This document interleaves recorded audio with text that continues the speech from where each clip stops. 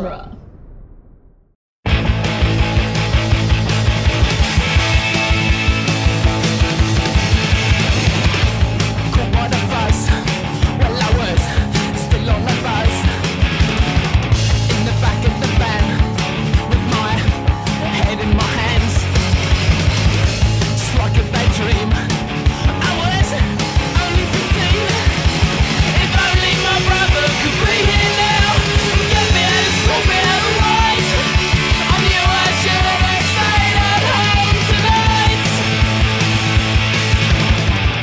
Welcome back to the Cornetto Minute, the daily podcast where we investigate the gunfights, car chases, and proper action of Hot Fuzz 1 minute at a time. I'm Scott Corelli. I'm Nick Jimenez.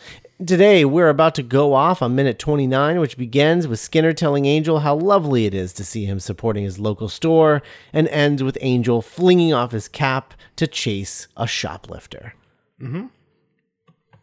So this is primarily an Angel and Skinner conversation. Right. Sort of. Tina just kind of there, listening. Yeah. Always listening. Always listening, Tina. Always listening. Lots of passive aggression and foreshadowing to things that happen later. Yeah, lots of violent language being used. Yeah. May their heads be struck from their shoulders. For disloyalty.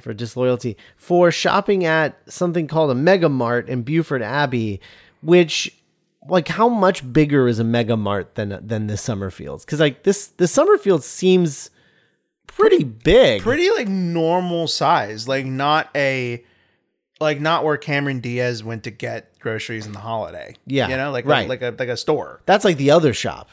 Yeah. Is almost like the holiday shop that you were talking about. This is like a legit grocery. Mm-hmm. So I just got lost in the minute. But yeah, no, like I do find myself wondering about this Mega Mart that Skinner speaks of. Yeah. Like, is it like maybe it's ugly. Is it like a Walmart type store? Like, it has no charm. It's just like, it's just this massive dirty thing. And maybe it's not just groceries. Maybe it's all kinds of stuff. Because what we're learning about the NWA, or what we learn about the NWA through watching this movie again and again, is that they really care more about aesthetic and like spirit more than like whether it's actually a bad thing or a good thing. Because it's like, we don't like the thing they think they dislike most about Mr. Merchant is that his ugly building, his ugly house. Right. It's like, oh, we hate the human statue because he's tacky and like the city. So I'd like to think that maybe they don't like Mega Mart because it's just like, oh God, it's this big, ugly corporate. Yeah. Well, and none of them are incredibly successful, because like even Skinner is successful in terms of this town, this village. Much like Danny's dad. Right. He is a big fish in a small pond. That's or a shark, as the case may be. Sure. Has he ever voiced a shark before? I feel like that's the thing that should happen. Yeah, like a Finding Nemo shark. Yeah. Hello, Dory. Yeah. I'm a big old shark. He looks like a shark. If he was an animal, he would be a shark for sure. Yeah. Yeah. Yeah. No, it's interesting. Like I wonder what. I don't know. He just loads Mega Mart with so much meaning in his delivery. Yeah. Yeah, I don't know. So I mean, like you were saying, it's not a money thing. It is more of an aesthetic thing. I think you're right. I think if it was appropriate, I feel like Skinner would like buy a Mega Mart and have that in town, you know? Right, yeah, like it's funny how they've all agreed silently without ever putting a point on it in the movie. Every member of the NWA has like decided that their devotion to the village will even supersede their own professional careers. Yeah. Like, yeah, you're right. Like maybe it would be smarter for Skinner to like go over to the Mega Mart, but like it's not what the end. It's not. That doesn't help the greater good. Right. Right. It's all about the greater good. It's fascinating. Beaufort Abbey. So there's this one bit in here that is very sort of condescending and passive aggressive, where he says, Nicholas says, "Well, I better be going." And he goes, "Oh, I'm sorry. I saw you loitering in the organic foods aisle, and I thought that you had Loitering. Yeah, and I thought you had. I assumed that you had time on your hands, which I don't know why he's being mean to him in that moment. Like, maybe it's just like this.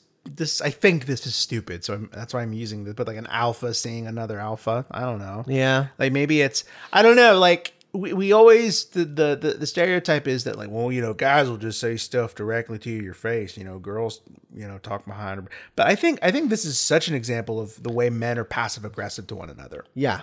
Oh, for sure. This kind of like, I'm not going to say this to your face, but like everything that I'm saying is like this weird little dick measuring contest in my head. And that's kind of definitely the vibe I get from Toxic masculinity, just like Gillette told us about. I haven't watched that yet, but yeah, I don't know. Like, I've met so many men, and they're always in this age group as Simon Skinner or Frank Butterman, and there is this kind of like, oh, I'm talking to an idiot, like, yeah. Like, no, you don't know how it works, and it's like all unsaid. It's all in the delivery. It's all passive aggressive and condescending, and yeah, it's an interesting thing to see nailed so well on the screen. Yeah. I wonder if I can't. It's something too about Dalton's performance of the line, because like I think on paper it more or less reads as like, he called him back here, and Nicholas is like, okay, well, I better get going, and he just walked up there, like he just walked back there, and he's already saying like, oh well, I better be going, and maybe Skinner is taking that as a slight. And is saying like, oh, I saw you loitering in the organic foods aisle, and I thought you had time on your hands. Yeah, well, you're too good for me? Yeah, right. You're too good for me? You're too good to hang out? How you know Dougie? Yeah. And so like, I think that's probably what it was on paper, but Timothy Dalton turned into something else entirely. Yeah, something very, like, much more menacing. Yeah. Whereas like, yeah, you can see Frank Butterman kind of being like a kind of naughty grandpa about it. Like, oh, I'm sorry. I assumed you had the time. Like, oh, grandpa caught me not working hard. Yeah, right. Absolutely. We do have this great moment where Angel says, well, maybe you should have been spending less time watching me and paying more attention to him. And then he turns around and he looks, and he's like, oh, that's the fridge magnet, George Merchant.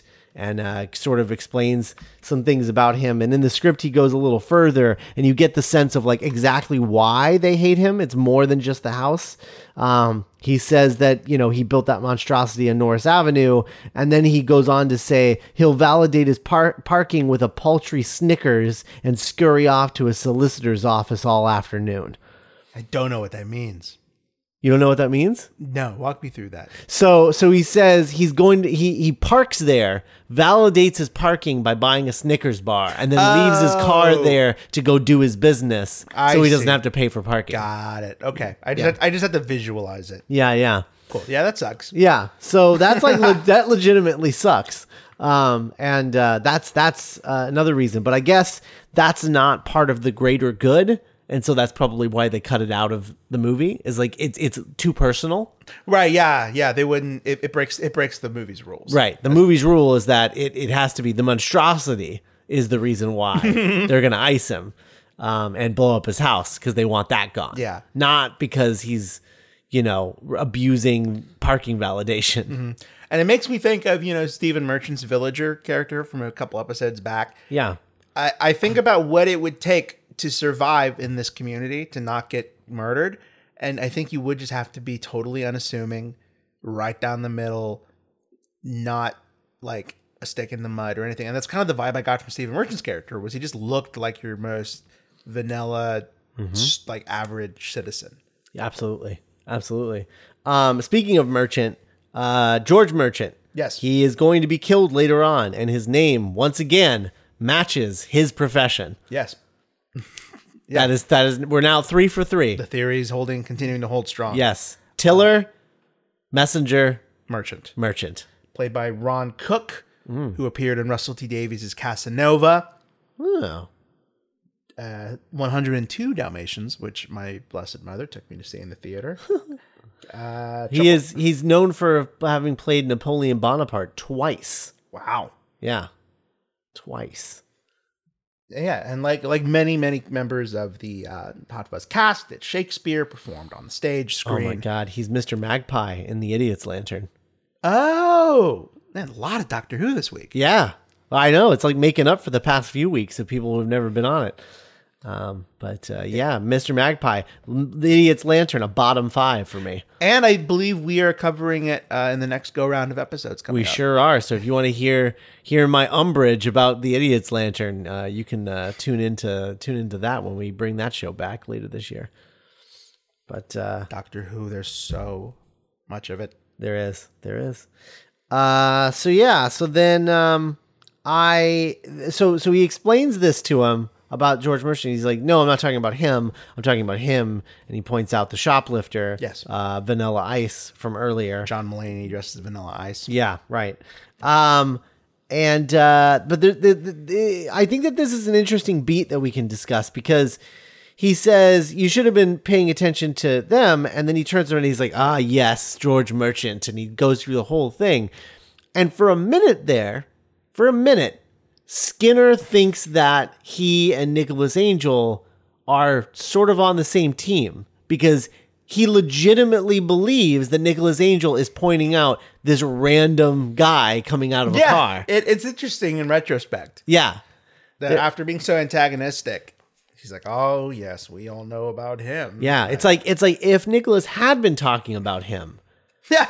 Yeah. Like there could have been like a moment of sort of, revelation. Them being like simpatico, Right. Yeah. And I think that's I just think that's really interesting. There is like a Dark Universe version of this movie, not like Dark Universe, the cinematic franchise, but like a world where Nick Angel makes this work. Mm-hmm. Or instead of like, no, he's like, well, this is where I live. I might as well, I'm not going to die. Yeah. I'm going to bleed. Wait, does he become like as big a player as Skinner and Butterman? I think he becomes the biggest player. I really do. He becomes like the just like the silent. It's like the bank in Game of Thrones. You know what I mean? Just that you can't beat him.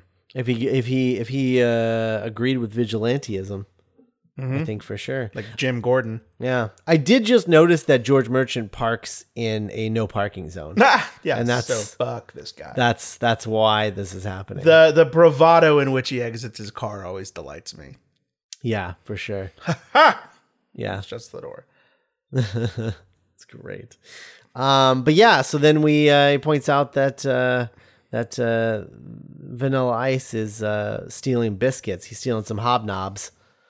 It looks like some hobnob sleeves. Really, just stuffing them down there. Yeah, I mean it's a lot of cookies. It's a lot of like, what does he need all those cookies for? Yeah, where are you going, pal? I know. Was he got to go a party to go to? Like he was stuffing them down. He was stuffing them down his pants when they caught him on camera. Nicholas comes out to confront him, and he's stuffing 2 more in either pocket, like pocket on his shirt. What do you call that? What do you call this outfit that he's wearing? It's like a jumper. Yeah, it's like a swishy Sweatsuit. material. It's like a swishy material. Yeah. Right? God damn. Like a windbreaker kind of material. Yeah, 10 upon 10 of cookies. Yeah. Maybe that's why they do share that long, like, shocked glance at each other. Is like, maybe from his perspective, it's like, oh man, someone saw me steal like 8 to 12 tins of cookies. Biscuits. So many biscuits. Like, how's he run? How does he not just, like, how did that fall through his leg? I don't know. All those cookies are going to get ruined. They're all going to break. I mean, whatever. I guess he got them for free, but waste. My experience, well, not free, Scott. My experience with digestive type biscuits, which are delicious, by the way, for our American listeners. If you ever see any, you should pick some up. Hobnobs. I'm not a big, huge fan of hobnobs. I prefer digestive biscuits over hobnobs. It's a different consistency, but I'm sure. Yeah, I think I like digestives more. But yeah, I mean, my feeling with digestives is like, if you bump them at all, I mean, they just turn to sawdust. Yeah. Like an animal cracker. Right. Yeah. So it's I mean, they're even more delicate than an animal cracker. They're like an animal cracker, but more delicate. So it's just like, you bump them at all, they turn to sawdust. So like, those are just going to be just packs of sawdust is what he's going to end up with. But Just another dead body with pockets full of sawdust. Pockets full of sawdust. That's an album title for Tom sure. Waits. Yeah. Tom Waits. Got a pocket full of sawdust. And I'm throwing him at a scarecrow. I love that stare down though. Oh, it's great. It's so funny. It's perfect. Really, really great eye acting on both parts.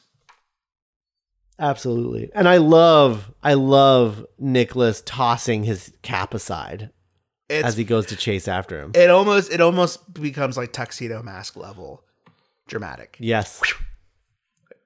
And the game is on. The game is afoot. Oh, it's so good. The game is afoot. Tina reminds me of Mycroft's assistant in Sherlock. Yeah, I could see that. Sure. Absolutely. All right. Well, I think that's all we got here. Yeah. For now. But in the meantime, have you been to our TeePublic store, duelinggenre.com/merch? You can get t-shirts and stickers and sweatshirts and mouse pads and all kinds of stuff with the artwork from our podcasts on it. So go check that out. That's duelinggenre.com/merch.